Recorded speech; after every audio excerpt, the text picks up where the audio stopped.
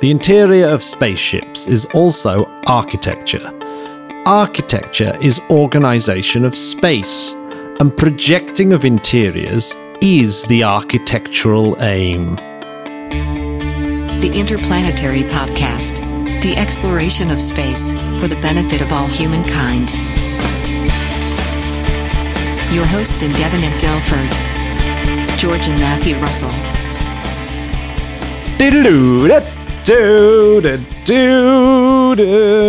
Oh yeah, babies. Interiors. Galina Balashova. Or interiors. Hi, George. Hi. Have you been enjoying the week so far? Yeah, the week so far is good. An apology to the listeners. This is out a day late, which actually worked out quite well because Eric Berger mentioned the Interplanetary Podcast in his article yesterday about why Ariane 5 delivered the James Webb Telescope into such a brilliant orbit. So we got a shout out by Ars Technica and Eric Berger yesterday. Nice. In fact, the article was citing Rudiger Albat directly from the podcast. So we got a bit of a scoop there, George. Which is not bad, is it? Yeah, so that was I was pretty chuffed with that. So thank you, Eric, and go check out that article. It's very well, or go check out the podcast and have a listen because that was a great interview. No interview this week. It's going to be a quick one because it's been a busy start to term. George, I'm going to give a shout out to the patrons. Long overdue. We've got the awesome Patreons that give enough to me that they get a shout out at the beginning of the show, and they are legends. And as always, it's the two Justins, Justin Roberts and Justin Young, but also Sigmund Eade and Drew Wright.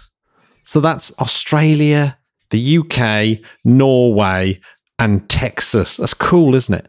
That is all really over cool. the world, literally all corners of the world covered there.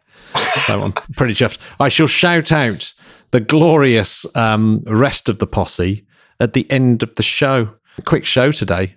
I think anyone who knows who Galina Balashova, which isn't enough people, by the way, but anyone who does know that will go, oh, yes, we're going to have an episode about space architecture. This doesn't get talked about a lot, but it's an important one. It is, isn't it? And what I don't mean by space architecture is space flight mission architecture, which is very different. Really, the architectural practice. The aesthetics of spacecraft. Well, yeah, making it humanizing it, making it good for making humans able to kind of interact with it correctly. And there's lots of architectural theories, and I won't go into them. We have had them before on the show when we've talked to architects with space habitats, for example.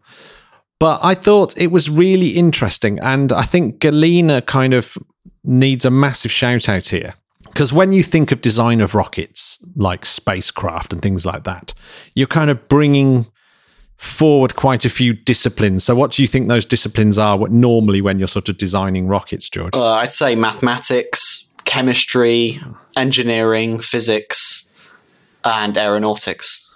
Oh, aeronautics, yes. I mean, obviously mathematics is required across all of it, including architecture, I guess.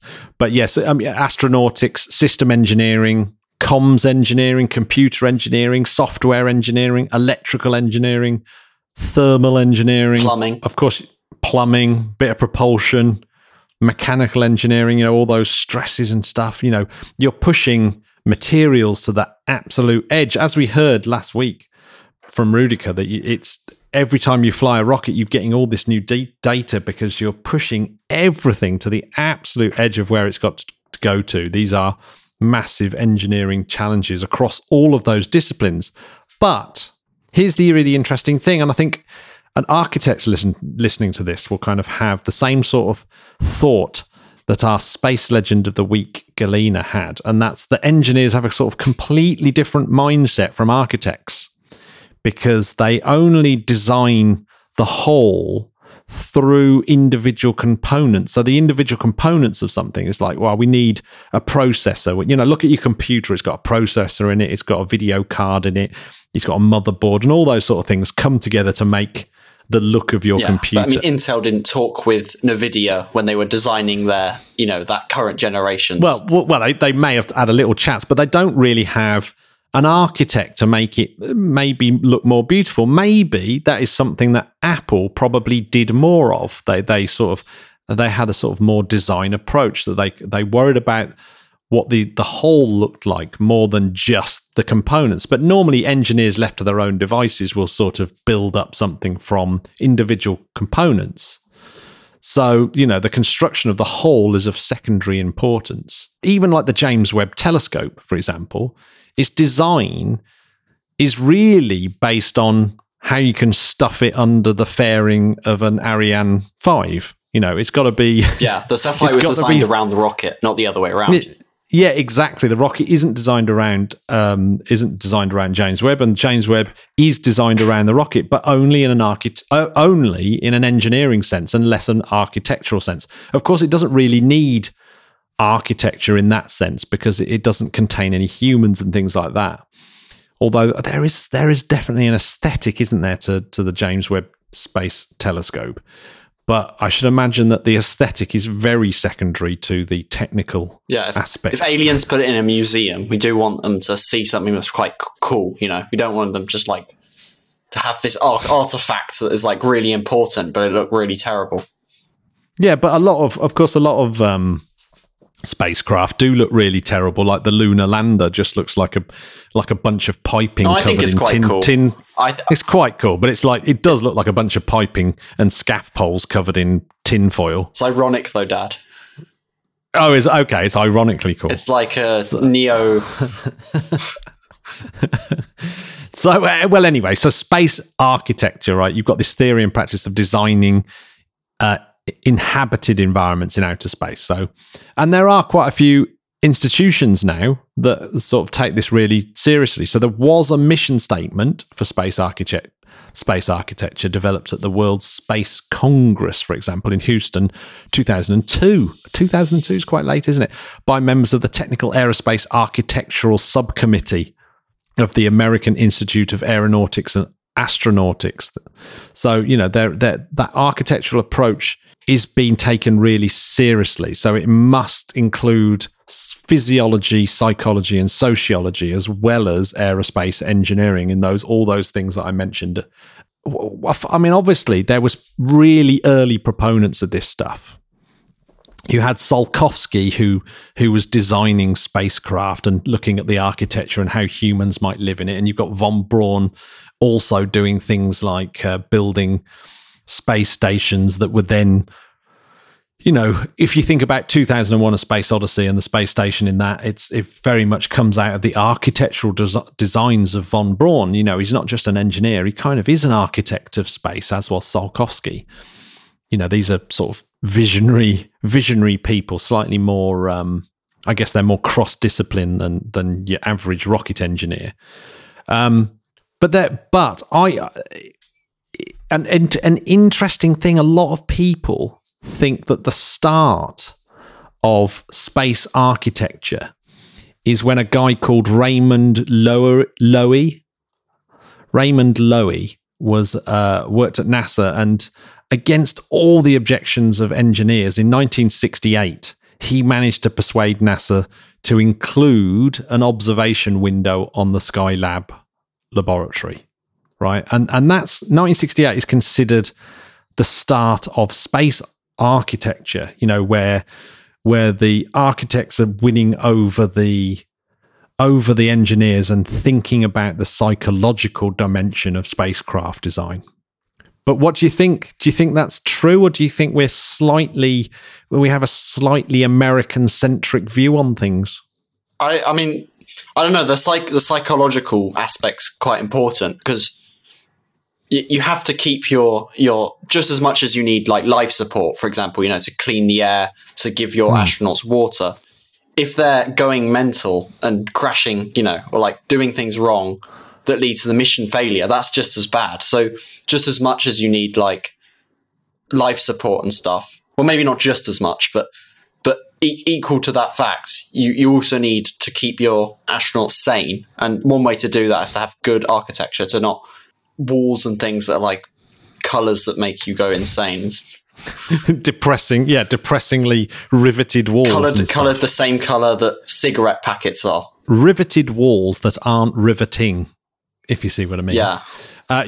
So, obviously Yuri Gagarin didn't really have any architectural influence on his space capsule. He really is just strapped down to a deck chair and sent into orbit in a metal ball.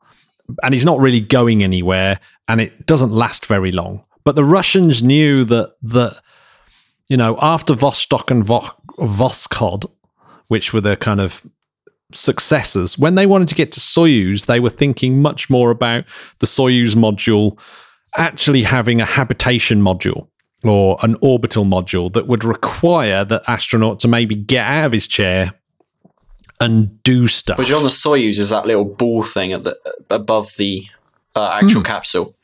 And the remarkable thing is, of course, Soyuz really is the first spacecraft to employ a space architect. Now, the reason why I think that we think of Raymond Loewy in 1968 as being the first space architect is because poor old Galina Balashova, she wasn't allowed to say anything until the collapse of Russia and perestroika and all those state secrets being revealed.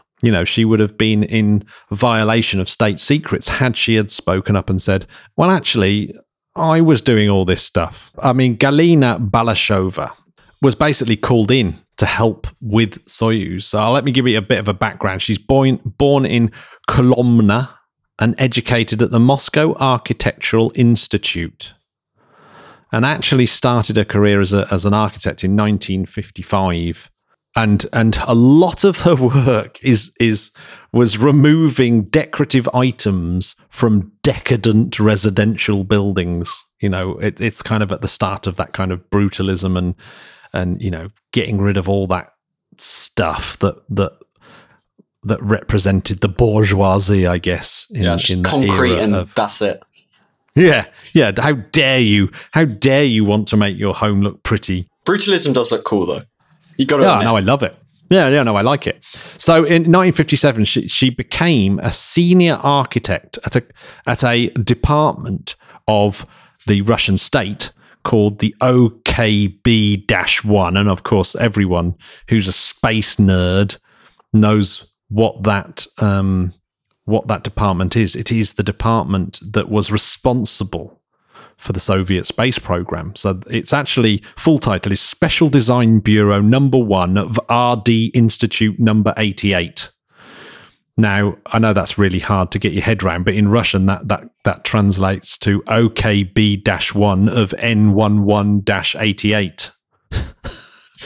But anyway, and this was actually Korolov's design bureau. He was the first kind of boss. So Korolov, the great architect of the Russian space age. And, the first thing he did was Sputnik, of course, that is the start of the space age. And then Yuri Gagarin's Vostok 1. Absolutely amazing. And now that company is known as PAO S.P. Korolev Rocket and Space Corporation Energia, which, as many of you know, boils down in Russian to RSC Energia, RKK Energia, Energia being Russian for energy. And of course, that is the big Russian space industry. That is pretty much all of the Russian space industry, and it's been renationalized as of like 2008 or something, 11 maybe. So that's been responsible for all the big Russian stuff.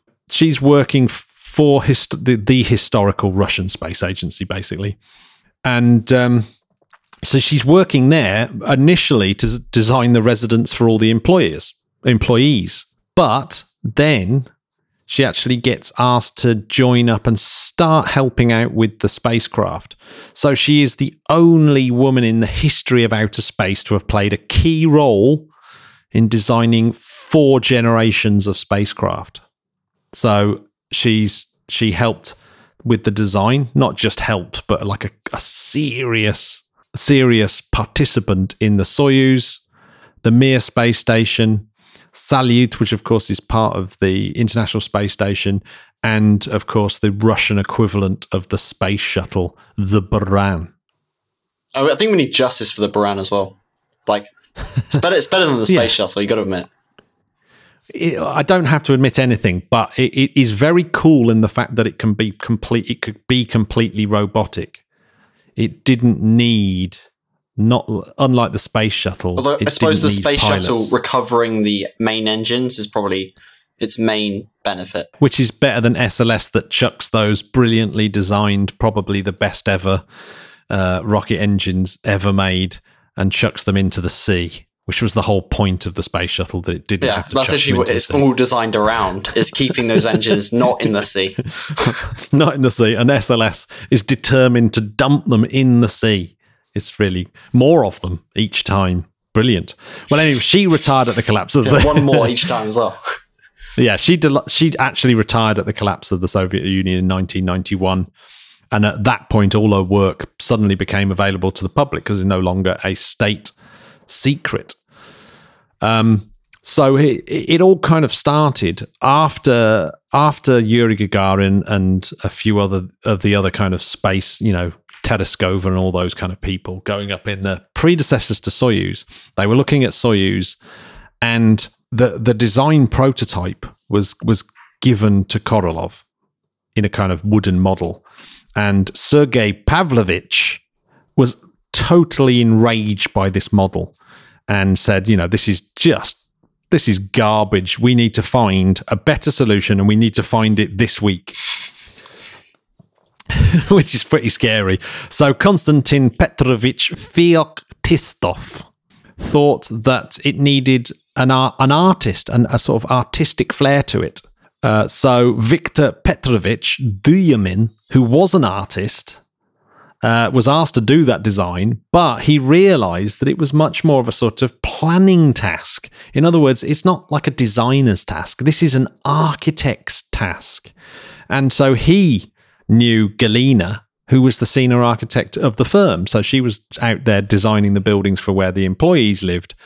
And he said, well, why don't you go see Galina, and she'll be able to do something. So Galina was invited over, but they had to meet in the stairwell because they weren't allowed to go into each other's offices because it was all top secret. And she was asked to design this habitation module as soon as possible. So she took it home for the weekend, and she converted all the different bits into she took her architectural flair and did things like converted one of the compartments left of the entry hatch into a savant, which is a type of cabinet with equipment in. And then she put the toilet in the right place. She put a divan right next to the entry hatch and things like that. And she brought these sketches, and this was passed on to Korolev, who was so impressed. He said, "Right, that's it. This is how we're going to build. This is how we're going to build it according to your design. Can you go off and make sure that it's gets done?" And so this is all done in watercolors, and her watercolors are really cool. What do you think about that? I think it's insane that people can do those kinds of drawings and in watercolor and stuff. Because you got to remember that the interior of these the Russian style kind of Soyuz rockets are like a sphere or a cylinder. It's very hard to kind of draw, like just imagine, let alone draw, like how you're going to put cupboards and things in a sphere, and seats and a toilet and things. And I'm very impressed with architects, because they not only are they kind of, it's not an artistic thing. They have to understand materials and the way people move around and how the colors and everything are going to affect everything. Well, it's kind of like UI design. It's like it's part art, but then also you need to understand programming and just generally what's quick, what works. Yeah, it's a discipline that requires lots and lots of skill sets all to come together, isn't it? And obviously Galina must have been essentially a genius, because this sketch she's done over the weekend is perhaps the most influential sketch, architectural sketch when it comes to spacecraft ever. they built full-sized models from metal instead of wood based on her drawings. And so she would go down and she would occasionally say, I don't like that, I don't like that. And she would make sure that it was better done. But then Korolev, this was being done, phoned her up and said, I need it to look more modern. I want the interior to look more modern. So she drew up 2 variants.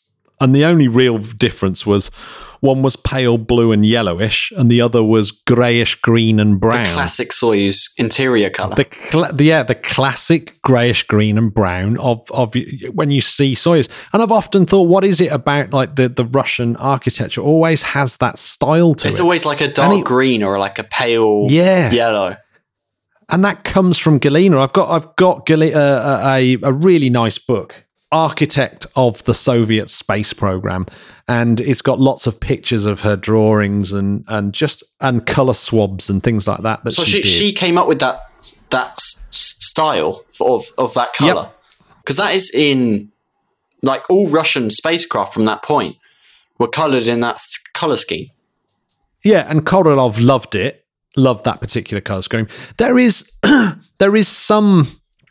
I haven't found the citation for this, but someone suggested that green was chosen so that the television sets at the time would more likely produce the color truthfully, and so that when they were filming inside, it would look more realistic.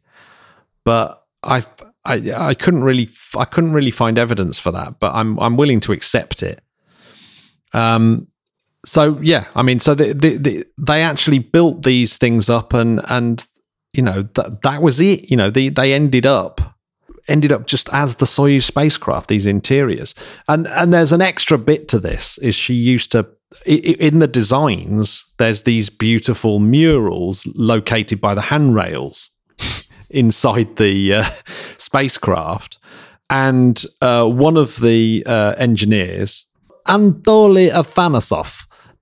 He sort of said, well, where are the pictures coming from? Who's making the pictures? So Galina herself would go home and she would do these watercolor pictures based on, you know, holidays with her parents and scenes from the Black Sea and her garden in Lobna and things like that. And she would, you know, do these little paintings. But none of those paintings exist, annoyingly, because they're burnt up in the spacecraft when it comes in for a landing. It's annoying, isn't it? Yeah, that is really annoying because you want to see like that's a part of history almost, you know. It's a mega but just part. Just of think history. how many paintings from, you know, Da Vinci or you know, like so many paintings from the past are just we just never will see. We'll never see, and this kind of has to go along with it. There's all these fantastic pictures that went up with the early Soyuz spacecraft that were part of the interiors of the spacecraft. These little pictures of her garden and stuff like that.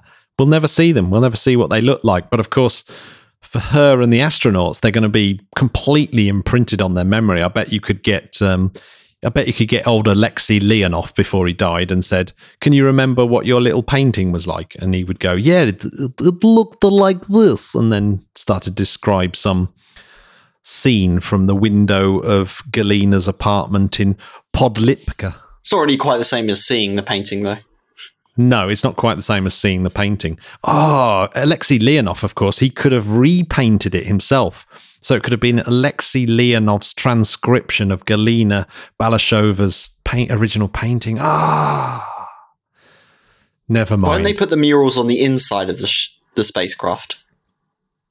Well, it was, but but that bit of the spacecraft is the bit that sort of comes off and gets burnt up. Oh, like it was part of this. That's the ball at the top of it that comes off. Yeah, so it's the bit that unfortunately, the crew. What's it called? Like the crew module or something? The orbital module. Which was originally called the habitation module. Yeah, and then it was. I would imagine. I wonder if she kept any spare. Surely she did a draft before doing the final thing. No, I think she's just one of those artists that could knock out really nice, you know, watercolor drawings and paintings. How was it transposed onto the spacecraft? Surely it was like a vinyl or something, and maybe the original was still there. The way that she did a lot of this stuff was the way that the colours actually work to give the astronauts an orientation. So the sort of darker colours are nearer the floor and the lighter colours are going near the top. And that's, all those kind of elements to what she's doing. But, she would have been in charge of, choosing materials and stuff like that. And so a lot of the colours, I guess, may have been dictated. A lot of the, like the way that, like you said, the way that all the kind of metal parts are painted in that certain green, maybe that might actually be what the supplier can actually give you at the time. Yeah, if you think back to things in the 60s and 70s, like toys from that era, when they're, plastic toys, they're always a slight tint. Yeah, exactly. So, I mean, but because they actually can't make the different colours, because of the technology and material science, etc., etc. But they still do it, so they must have stuck around. But she was in charge of lighting as well, so she would have chosen, how the spacecraft was lit, what kind of bulbs and how it was, how it was going to be done, and all those kind of things. So she really is an absolute trailblazer. So it's a shame, isn't it? I think she definitely needs. She is the Space Legend of the Week. Oh, only of the week? Me. Only of the week. Yeah, we'll have another Space Legend next week. Don't worry. What happens if midway through the week, like, somebody stops an asteroid single-handedly with a homemade rocket? Do we have to change Space Legend of the Week, or we just reschedule to the next one? No, we just have to keep rescheduling. Okay. Yeah, that's that. There is one last thing that we should mention about Galina, and that is she designed the one thing that you might recognize of hers is the Apollo-Soyuz test program official emblem, which sort of came out in 1973, which was handed out on lapel pins. And she actually never had a name attached to it. And one of the reasons was that her name was a state secret. You're not allowed to have it. But also her superiors would be enraged by the fact that she was taking artistic credit for the Apollo-Soyuz test program badge, because they've basically, it's their intellectual property, because it's like, we asked you to do it. So that it's, and so she was almost sent to jail for 8 years when her name was attached to that Apollo-Soyuz test program official emblem. There were some workers actually kind of put out these certificates that sort of said, "Oh yeah, Balashova's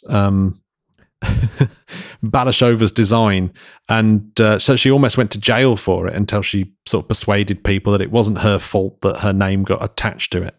That's insane. Soviet Russia really is crazy.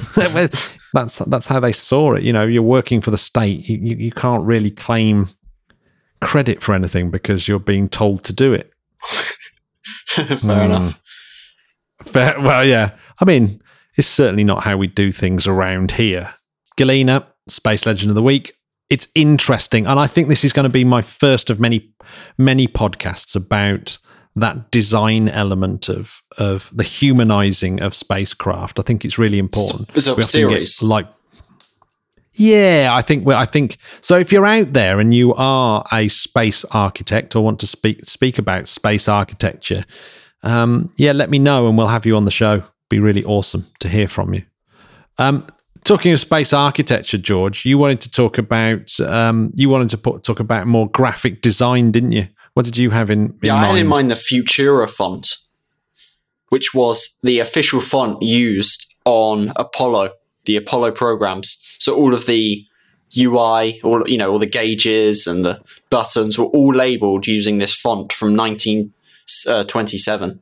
Yeah, 1927 as well. The amazing thing about this font, right, it's called Futura, and it was supposed to be a font for the future. Not only was it being used in 1969, but then it's now continued to be popular, and it's still, it's still one of the main fonts. I saw this graphic designer, he made a video called something like the 6 fonts, the only 6 fonts you need for graphic design. And one of them is Futura, because it's so extensively used. If you think about Supreme, for example, the clothing brand uses the font in their logo. IKEA, up until recently. Wes Anderson as well. It's kind of a cliche in Wes Anderson films to have Futura and basically everywhere. So yeah, it really is one of those fonts that's just... Did he set out to make it very, very clear and fast to read? Yeah, well, it's is that the idea? It's a sans serif font, and sans serif means without serifs, and serifs are those flicks or things you add to letters which don't really add to the meaning, but are just sort of stylistic. So it's from this kind of German modernist school of thoughts called the Bauhaus. Or I don't know how to pronounce it, like Bauhaus or something. No, but it's Bauhaus. Yeah, Bauhaus. Yeah, yes. And their idea was basically anything, every line and everything had to be thought out and functional.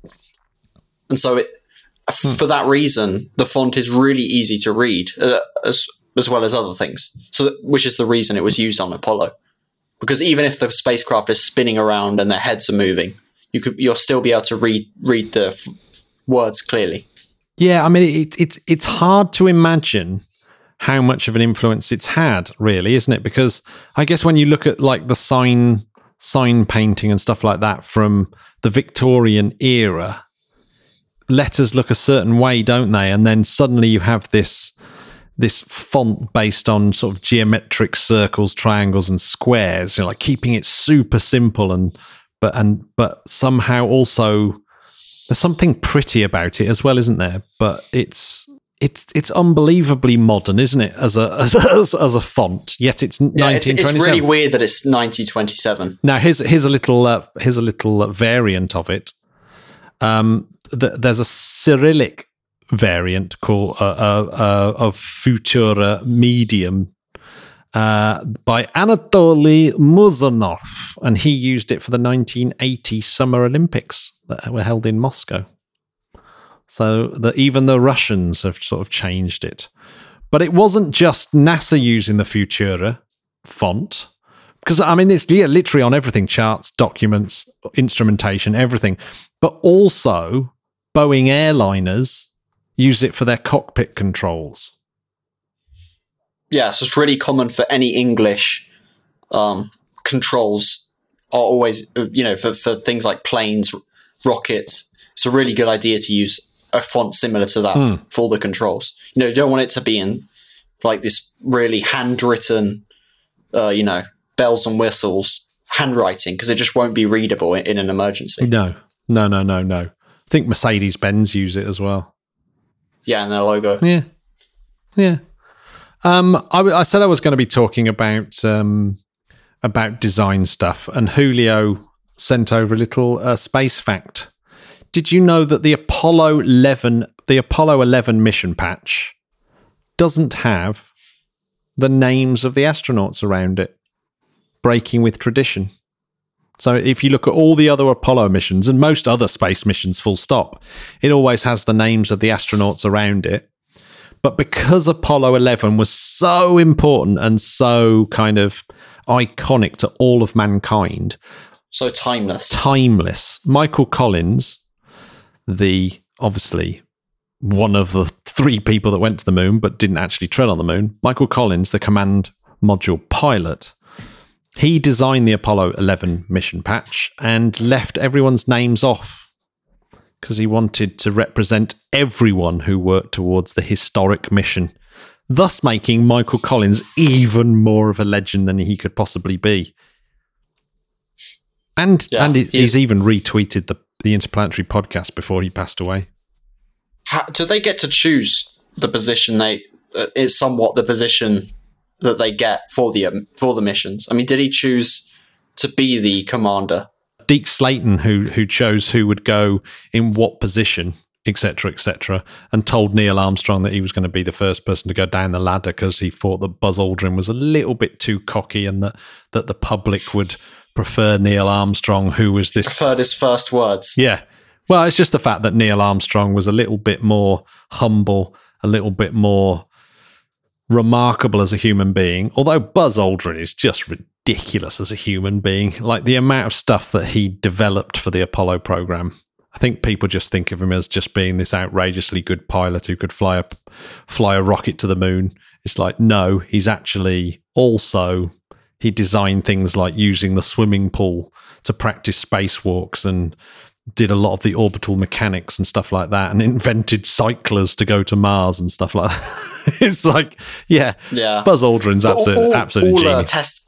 Test pilots from that era, like they all have, crazy stories, because you got to think it's like you're testing out all of these experimental jet planes. So these are like the first people to travel at the speed of sound, or the first people to go at the upper atmosphere in a plane. Well, Neil Armstrong was. I mean, Michael Collins was a fighter pilot, so was Buzz Aldrin. But Neil Armstrong was a test pilot as well. In fact, Neil Armstrong was a civilian because he was a test pilot, where Buzz and Michael were actually military personnel, so not being paid as much as Neil.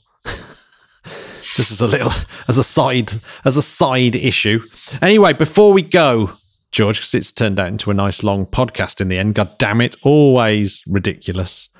I need to thank all the other Patreons. The absolute level of glory is just, I can't even contemplate it. How much are they donating to these top ones?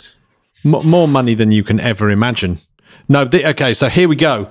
I'm not going to say that because it feels rude. So here are a shout out to my current Patreons, who are absolute legends. That is the legend that is Mark Kelly, not to be confused with actual Mark Kelly, but Mark Kelly, who has a beautiful brewery in Wandsworth that you should go and visit, Sandbrooks. So Mark Kelly, Steve Croucher, Owl Broom. We have Jim King, the greatest human Swiss Army knife ever. Adam French, Ronald Hatcher, Jacob Economy, Kenton Hokanson, Gene Watchtonick, Tyrrell McAllister, Arden Vala, Tristram Hyde or Tupper Hyde, we've had him on the show, Neil Hansen, Stas Shusha, John Benak, Niklas Gillenstein, Marissa Davis, Mark Schurn, Rob Annabel, Malte Keischling. In fact, I should mention that Rob Annabel gave me the tip about Galina Balashova book. Good old Rob, actually an architect. So maybe I should get him on to help me with the architect one next time. Bob Moore, Dr. Bob Hodges, Paul Hilton. What an absolute legendary gang of people that is. If you want to join them and myself on the Discord, come and join us and join in with the conversation. George, thank you very much for doing that over in Devon and across the Zoom. That's all right. And I'll see you soon, Spudcats. Bye, Spudcats. Goodbye.